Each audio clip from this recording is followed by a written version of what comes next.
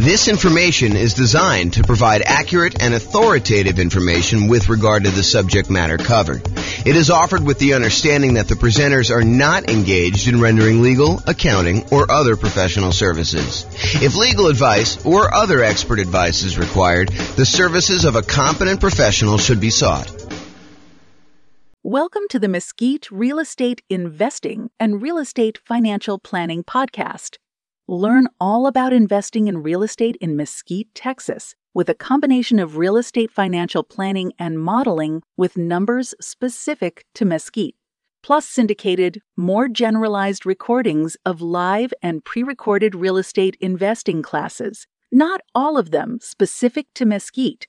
Be sure to stay tuned after the podcast for a message from our sponsors. Well, good morning and welcome, everyone. I am James Orr, and we got a very special class today. This is part of the series on improving cash flow. And so today we're going over improving cash flow when considering your real estate investing strategy. When you're thinking about which strategy you want to use, how do we improve cash flow when we're trying to decide whether we're doing traditional buy and hold or short-term rentals or house hacking or nomading or whatever we're trying to do there. So all of the things we're going to discuss today have to do with choosing your existing real estate investing strategy. And this is, as I mentioned, part of the series we're doing. And so we've already covered how to improve rental property cash flow when we are searching for properties. That was covered in a previous class. So if you want to see about all those different strategies, go watch that class. We've also covered all of the different strategies of the largest section, the one that has the most ways to improve cash flow. And that was the financing section. Today, we're covering this, how to improve cash flow during the improved strategy phase. We'll talk about these different options. And then we've got some future classes coming. The one class on how to improve cash flow when you improve the property itself, while you're marketing the property, while you own the property, and then while you're renting the property. So there's different kind of stages that I broke it down into, and we're covering the classes. We're covering the strategies, the 88 strategies to improve cash flow in all of those different stages in discrete classes by stage. So if you're at the stage where you're searching for properties, just review the one for searching properties. If you're at the stage where you're financing, do that. If you're trying to figure out what strategy to use, this is the class you'll want to use for that one. Okay.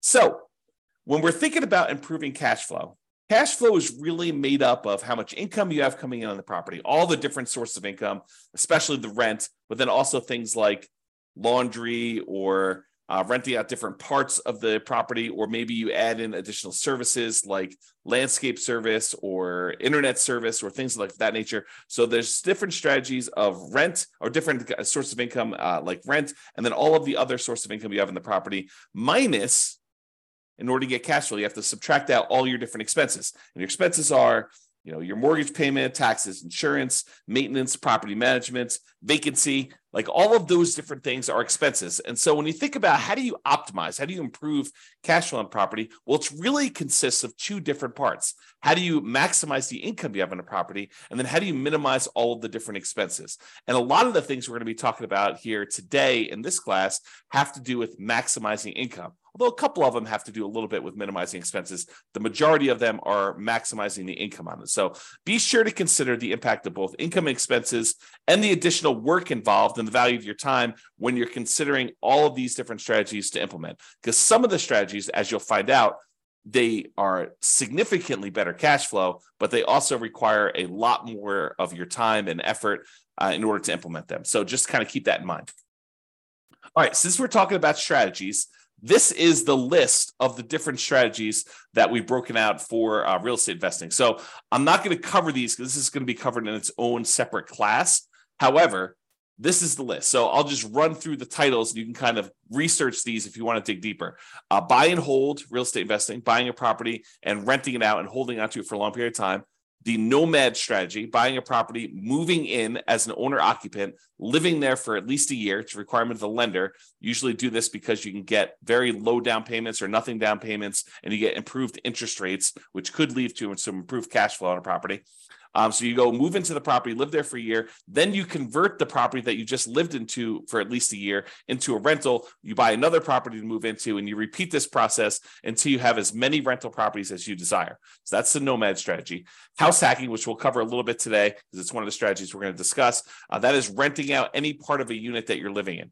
The most common example is you buy a duplex, you rent out one side of the unit, and you live in the other. But it could just be renting out, the property to roommates. You buy a single family home with 4 bedrooms, you live in one of the bedrooms, you rent out the other 3 or even just one, and that is considered house hacking. And there's some variations on that, which we'll talk a little bit about today as well.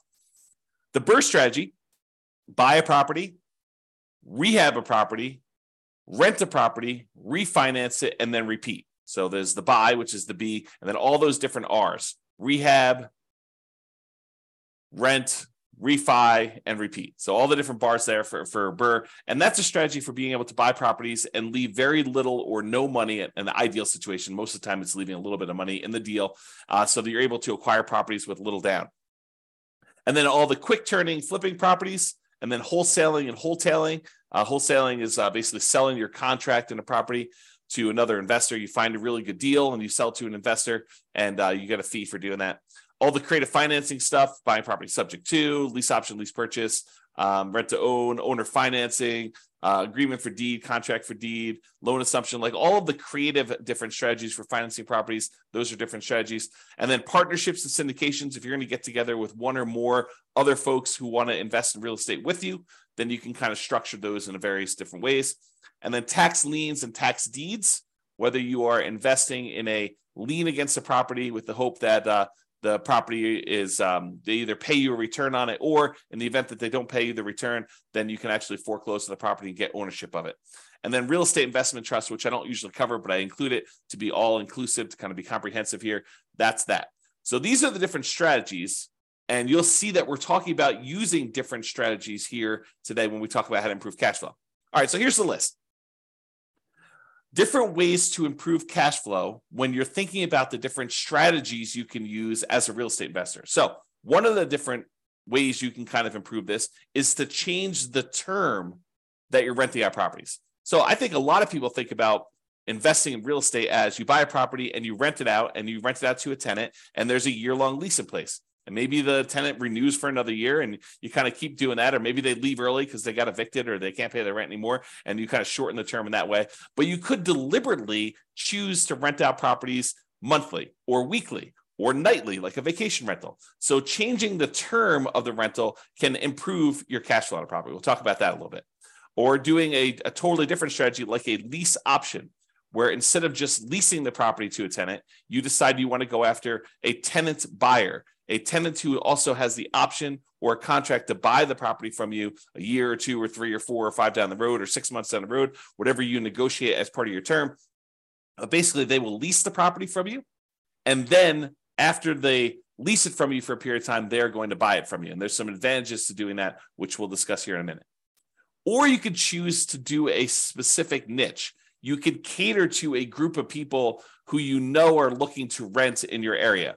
For example, you could choose to focus on student rentals, or you could choose to focus in on traveling nurses and provide them, kind of services related to their particular industry, knowing that they're coming in for, contract periods of time, and they're going to need some extra stuff in your property. Or you could cater to oil workers if you happen to live in an area that has a bunch of people coming into town to do work on the oil kind of stuff that they do. I don't even know what they call it. So you can cater to all these different niches, or you can cater to things like corporate rentals. So you decide to do that. And then I'll kind of group these last 3 together. They're all really versions of house hacking, in my opinion. So we'll talk about roommates, getting roommates, changing a strategy to having roommates, like house hacking with a single family home, or renting by the bed or bedroom. Sometimes especially with like student rentals, sometimes they'll rent out by the bed or bedroom. You might rent out by the bed if you're putting 2 students per room, or you could rent out by the bedroom if you're renting to maybe a graduate student or something like that. Or you could rent by parts. In some cases, you may be renting a property where you rent the garage separately, or you rent access to the community swimming pool separately, or you rent access to the storage units on the property, like the storage shed where somebody wants to be able to store something or whatever they're doing there. So those are different ideas, and we're going to go into those in detail here. All right, so let's talk about term. So related to term, so term is going to be basically changing the duration of your lease term. So you can either do a daily rental, things like vacation rentals, or there may be some situations where you might rent by the day, or you could do weekly rental. I guess it would be a variation of vacation rental. But I was thinking of if you rent your property out for the Super Bowl weekend, that may be like a daily rental or maybe a weekly rental. But it's all sort of covered under that short-term rental, vacation rental thing. So you can do daily rentals. You could do weekly rentals. Weekly rentals could be a good strategy, or monthly rentals. Instead of doing the weekly, you could do monthly. Or the traditional way of doing this, I think the most common way that most folks are familiar with is yearly rentals. So in addition to changing the term of your lease, a lot of times you're changing what you're providing with the rental, whether you're providing the house furnished or unfurnished. And so realize that you may have sometimes significant additional startup costs if you're changing the term of your strategy from a year-long lease, which you may be renting out a vacant property, although you could do a furnished year-long lease, and do instead a more of a completely furnished turnkey. Someone shows up almost like a lodging hotel sort of situation where you allow someone to come and stay in the property like that. So typically, rent increases as the duration decreases. So the shorter the term of your lease, typically the higher the rate is. There are probably some exceptions to this, but overall, that's the general rule of thumb. Shorter terms tend to be more expensive than longer terms. Now, the other thing to watch out for, if you're going to go and do the strategy where you're going to change from doing year-long leases to short-term rentals, which could be significantly higher income on the property, you also have to watch out for increased expenses, like increased vacancy expense. You're not going to have 100% of the nights occupied in most cases. There's probably some exceptions to this, but in most cases, you're not going to have 100% of the nights occupied if you're doing some type of short-term rental or vacation rental. You might have 50% occupancy or 70% occupancy or 30% occupancy. So just realize that you may have increased vacancy for doing that. You may also have an increase in marketing costs. Whereas you may market to find a tenant for a year, for the 60 days or so prior to the lease expiring to get your next tenant. If you're doing a vacation rental, you may be advertising on all of the kind of short-term vacation rental type websites, and that may significantly increase your marketing costs and time. And then also your management costs may be much higher. If you're doing short-term rentals, you may have a significantly higher cost to get the property ready for the next tenants, kind of like being in touch with the tenants, kind of doing your contact and making sure everything's ready to go for the short-term rentals. Things like that could be increased by doing a shorter term. And then finally, in some cases, the maintenance on a property on short-term rental could be slightly higher depending on how things in your property wear and what it costs for you to keep up with maintenance on the property for doing that. Replacing things that you might not have in a long-term rental, like linens or shampoos and things of that nature. Like, you could have a pretty significant increase in cost for doing that as well. But in a lot of cases, not every case, but in a lot of cases, those costs are more than made up for by doing the short-term rental. So this class, by the way, is not intended to be like, this is how you do short-term rentals. This class is intended to be like the overview of how do you improve your cash flow and things to consider, then go research. If you're interested in doing short-term rentals, you want to go dig into that particular strategy to become an expert at that particular strategy. Okay. All right, let's talk about lease options. And when I say lease option, I'm talking about the whole kind of like rent-to-own family. Lease option, which is a lease with an option contract. Lease purchase, which is a lease with a purchase contract. Rent-to-own, which is a generic way to describe these, or lease-to-own, which is another generic way to describe these. So like I'm talking about that whole family when I say lease option. So I'm not specifically calling out lease option. I'm using it generically. Okay, this tends to provide the lease with option where you find a tenant buyer who wants to lease the property from you with the intention of buying it from you 3 months, 6 months, a year, 2 years, 5 years down the road. It tends to provide exceptional improvement in cash flow in markets where the cost to buy is significantly higher than the cost to rent. In other words, where the price to rent ratio is less than ideal. So if you're in one of those markets where it's really hard to make cash flow work, putting a reasonable amount down because the cost to buy a property is so much higher than the cost to rent a property, this could be a great strategy for you to consider.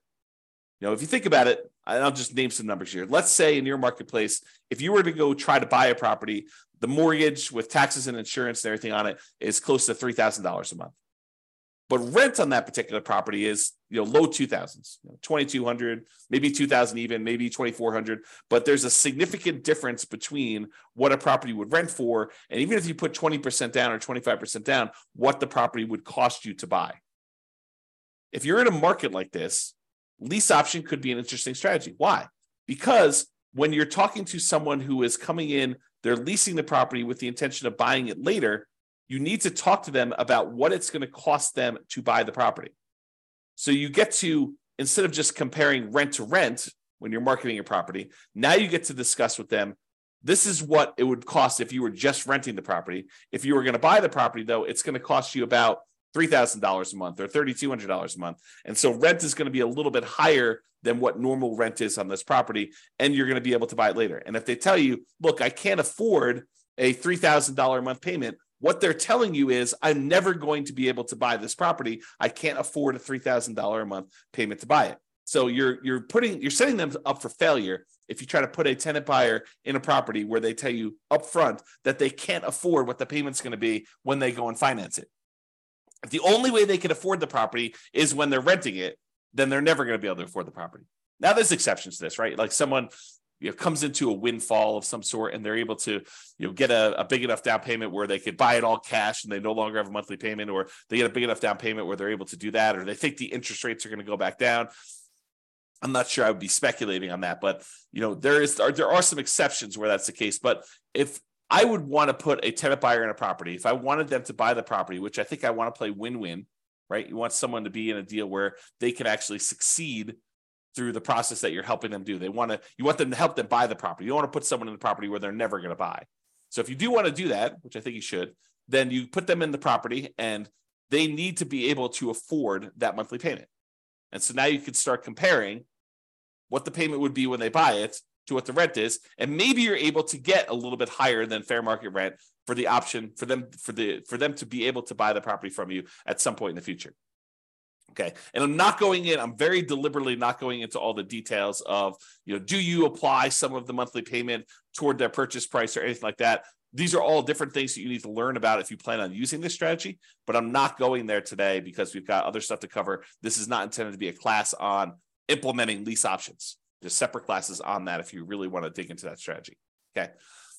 However, even if the monthly fee, the amount you're charging them monthly, was completely identical, right? You were able to get only the same amount you were able to get for rent as renting the property versus doing a lease option. You were only able to get that same $2,200 a month, whether you did either strategy. If that was the case, there are some significant improvements to cash flow from getting a non-refundable purchase deposit when the tenant buyer comes in the property. So even if the tenant buyer is only able to pay $2,200 and the tenant would normally pay $2,200, if you're getting for example, a $10,000 non-refundable purchase deposit, that would significantly improve your cash flow on the property. So for example, let's say they had a 3-year period in order to be able to buy the property, and you're getting from them a $10,000 non-refundable purchase deposit. Well, if you take that $10,000 and you kind of like spread it out evenly over a 3-year period, it's almost like getting an extra $250 more per month in cash flow. Even though you're going to take that $10,000 in many cases, you're going to apply it toward the purchase of the property later. So you're trading some of the appreciation you were expecting to get in the property over those next 3 years in exchange for getting better cash flow in the meantime. You're doing some deal alchemy. You're trading future appreciation, the $10,000 of extra appreciation you would have gotten later on when they buy it from you. And you're saying, I'm going to apply that $10,000 towards your purchase. I'm going to take some of the profit I would have gotten at the end when they bought the property from me, and I'm going to take it up front as a non-refundable option fee, which does apply to the purchase price for them, counts as part of their down payment. But then you're also getting that, which if you spread it out over 3 years, looks like you're getting $250 plus per month in extra cash flow. So if you thought you were getting $2,200 a month, now you're really getting $2,450, which is significant in certain markets, right? So that is one way to look at the lease option. And then the other thing is, in general, I think it is true that if you realize rent is a range, right? Unless you have 100 identical properties that are all renting and they're all exactly the same, all the same views, all the same backyards, all the same amenities, all the same layouts, like everything is identical, and a tenant can go in and they've got 100 different ones to choose from, and the rents are going to be pretty much exactly the same for all of those. But if you've got one property and another property, and the other property has slightly different layout or slightly different amenities or slightly different kind of upgrades or slightly different view or slightly different location in the neighborhood, like the rents on those are not identical. And so there's a slight range of what rents can be. If you're a really good marketer, you might be able to get a little bit higher. If you're not such a good marketer, maybe you're going to be a little on the lower end. So realize that the range, rent is not an exact number, and rent ranges vary. And if you're doing a lease option, you're giving someone the ability to buy a property from you, you're almost always going to be on the top of that rent range. You're usually not going to be on the low end of a rent range by putting a property up for lease option, because you're adding something that is extra, that is special, that's valuable to them. So you're almost always going to be at the minimum at the top of the rent range. And in some cases, you're able to get a premium. Okay. And one of the other little perks of doing lease options is you might also improve your cash flow through slightly lower maintenance, slightly lower vacancy, and slightly lower management. So these aren't like huge numbers, although they can be, but they tend not to be these huge numbers. But realize if you've got a tenant buyer in a property who has ownership mentality, who is on the path to buy that property from you, a lot of times they have pride of ownership. They think that they're buying the property, and so they want to maintain their property a little bit nicer. They tend to stay a little bit longer, although there's exceptions to that. And you tend to have to do less management for them because they are owners. They think that they're going to be owners of the property. So the ownership mentality of tenant buyers versus tenants could be a huge plus to help you with your improving cash flow. So for that reason, doing this lease option strategy, changing your strategy to be lease options, could be hugely beneficial. And I've also talked about how in the past, and this is sort of a side note, go like research this more with one of our other classes, but I've also talked before about this idea of being able to use the lease option non-refundable option fee in order to use that as the down payment to go buy your next property. So imagine you're doing a nomad property where you move into the property, you put 5% down, and you move into the property, you live there for a year. And then when you are planning on exiting that property in order to go buy your next one, you get a tenant buyer to come in who's going to be a tenant and buy the property from you. They give you a option fee on the property. Let's say it's 5% of the purchase price. Then you use that option fee yourself to go put 5% down on the property that you're buying, and then you are able to buy your next property. The tenant buyer who is going into your old property provides you the down payment to go into your new property. So this could be a strategy to provide you with the down payments to continue your own investing strategy as well. All right, let's talk about niching. Specialization tends to be more expensive than generalists. So if you cater to a specific audience, corporate rentals, traveling nurses, students, undergrad, graduates, startups, whatever you decide you're going to cater to as part of your particular strategy, it is up to you to figure out how you can provide extra value, what they need, determine what they need, and then provide them what they need, add value to whatever it is that you're offering. And a lot of times you can get slightly improved fees by doing so. Okay. So what can you offer them that would be more attractive to people in that group than just renting another property? And then what's a reasonable premium you can charge for providing that extra value?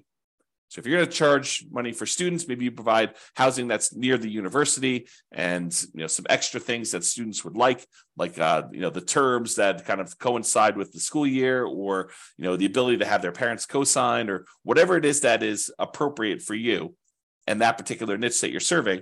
Find out what they need, how you can cater to them, and then cater to them, and then you may be able to find a profitable niche to focus on. All right, let's talk about house hacking. So house hacking is renting out part of the property while you live in the property. And we're going to go over 3 different examples. We're going to talk about getting roommates. We're going to talk about renting by the bed or bedroom. And then we're going to talk about renting by parts. So let's jump into that. So let's talk about roommates. So imagine you have a single family home. You might be renting bedrooms with use of other parts of the property. So you rent them a bedroom, but they get use of the kitchen and the basement and the living room and maybe a parking spaces if you have that in your property. In some cases, you may have a non-conforming duplex that you could rent out to a roommate. So we see these occasionally come up, but they're properties where they're not duplexes. They're not zoned a duplex. They are not set up where they qualify officially as a duplex, but they look like a duplex. It's a property that's a complete upstairs unit, and then there's a side staircase that goes down to the basement unit, and there looks like a totally separate apartment in the basement. In some markets, you can't put the stove in, or you can't do something where that would trigger compliance issues or something like that. But it could have a hot plate or something like that, or a mini fridge or whatever. But it looks like it's a duplex, although it's technically not. It's what we call a non-conforming duplex. And actually, I have a typo here. I'm going to fix it. Non-conforming duplex. So non-conforming duplex that you can't technically rent it out as a separate unit. It doesn't have its own address, doesn't have its own whatever, heating source or air conditioning source or a stove or fireplace, whatever it is, the difference between having a full duplex and not in your marketplace, it could vary a little bit. But you could have a roommate that lives down there. Imagine you were just going to have a roommate upstairs in a different bedroom. Well, in this case, you have a roommate, and those could be the rules that you apply to this thing where you are having a roommate. And so a lot of times you have to watch out for your occupancy limits in your marketplace, and they're not going to have their own address. And maybe you have to give them access to something else in order to do this and make this right. Find out what it needs to be in your marketplace. And a lot of times your real estate agent can help you with that. But you maybe have a non-conforming duplex that you could do that. Or if you have a traditional duplex, triplex, or fourplex, you might be renting out the other units of that property, like actual conforming duplex, triplex, where they're legally considered duplexes, triplexes, or fourplexes. You might be renting out the other units. And in addition to that, some investors may choose to rent out the duplex, rent out the other units, or triplex or fourplex, rent out the other units. And then in addition to that, they may choose to get roommates for the property they're living in as well. Okay, so that is another option. So that's like roommates. And that could significantly improve your cash flow if you're thinking about that. Okay, rent by bed or bedroom. So in some situations, they might lend themselves well to renting out by the bedroom or even the individual bed. A lot of student rentals, they may do individual bedrooms, or they may do kind of by the bed, where you have two students per room. You have two beds in there, maybe two desks or something like that to kind of cater to the students. Or you could rent by parts. We talked about this non-conforming duplex, triplex, or fourplex, and be sure to check and comply with local occupancy laws to do that. But more unusual setups could also include like RV parking spaces for them to park their RV. So if you have lots of space in your property and it's set up for RV parking, you're allowed to do that with your HOA, then maybe you go ahead and you rent out the space for someone who wants to be able to park their RV there, and that could improve your cash flow on the property. Or maybe you own an RV that you have, or maybe it's a tiny home that you set up on the property, and you could rent that out as its own separate living unit on the property if your occupancy laws allow you to do that. Another common one is if you have a garage or storage units, you could rent out the access and use of the garage separately to somebody who has a car or like machine shop that they really want to have separately, and they don't have space in their apartment, and they want to just rent a private garage to be able to have their setup there so they can do that. It does not have to be, like, it's kind of key point here, it doesn't have to be a place where people sleep. It could be more of a commercial or recreational use type situation with these in order to get rent by parts. Another example would be use of the community pool. In some neighborhoods, by being a member of the HOA, you get use of the community pool. You may not want to use that. Maybe you get wristbands that'll give you access to do that. Maybe you maybe you sell the rights for a family to use your wristbands. So maybe make sure you check with your HOA to make sure this is legal. Or maybe it's use of the rec center. They've got a gym set up down there, or if somebody wants to have weekly meetings for their whatever, their club, book club, knitting club, game club, whatever they want to do, and they want to have use of your recreational center, and you could rent out use of that by giving them access to your rights to do that. Okay. All right. So that's it. That is all the different strategies we talked about for improving cash flow when you're considering the strategy that you're using. So remember, optimizing cash flow is about maximizing income and minimizing expenses. I got another typo here. The strategy you decide to use will significantly impact the income and, to a lesser degree sometimes, the expenses you're likely to experience on a property. It is better, in my opinion, to take a more holistic approach and to optimize at the various stages we discussed earlier: the financing stage, the searching stage, the kind of like choosing your real estate investing strategy stage, when you're owning the property, when you're marketing the property, like when you're renting the property, all these different things. Kind of pick and choose and try to optimize as many of those different things as you can to improve your cash flow, especially in a market where prices are high, interest rates are high, and your rents are lagging. We need to do more things than we've done in the past. Cash flow has become more important than ever and harder to achieve than ever in a lot of ways. And so we really need to implement these 88 strategies that we have in order to improve your cash flow. All right, so that's it. This has been James Orr. I hope you've enjoyed class. I will talk to you soon. Bye-bye for now. With home prices up, mortgage interest rates up, and rents up, but not quite enough to counteract the higher prices and interest rates, cash flow on rental properties in Mesquite is harder than ever.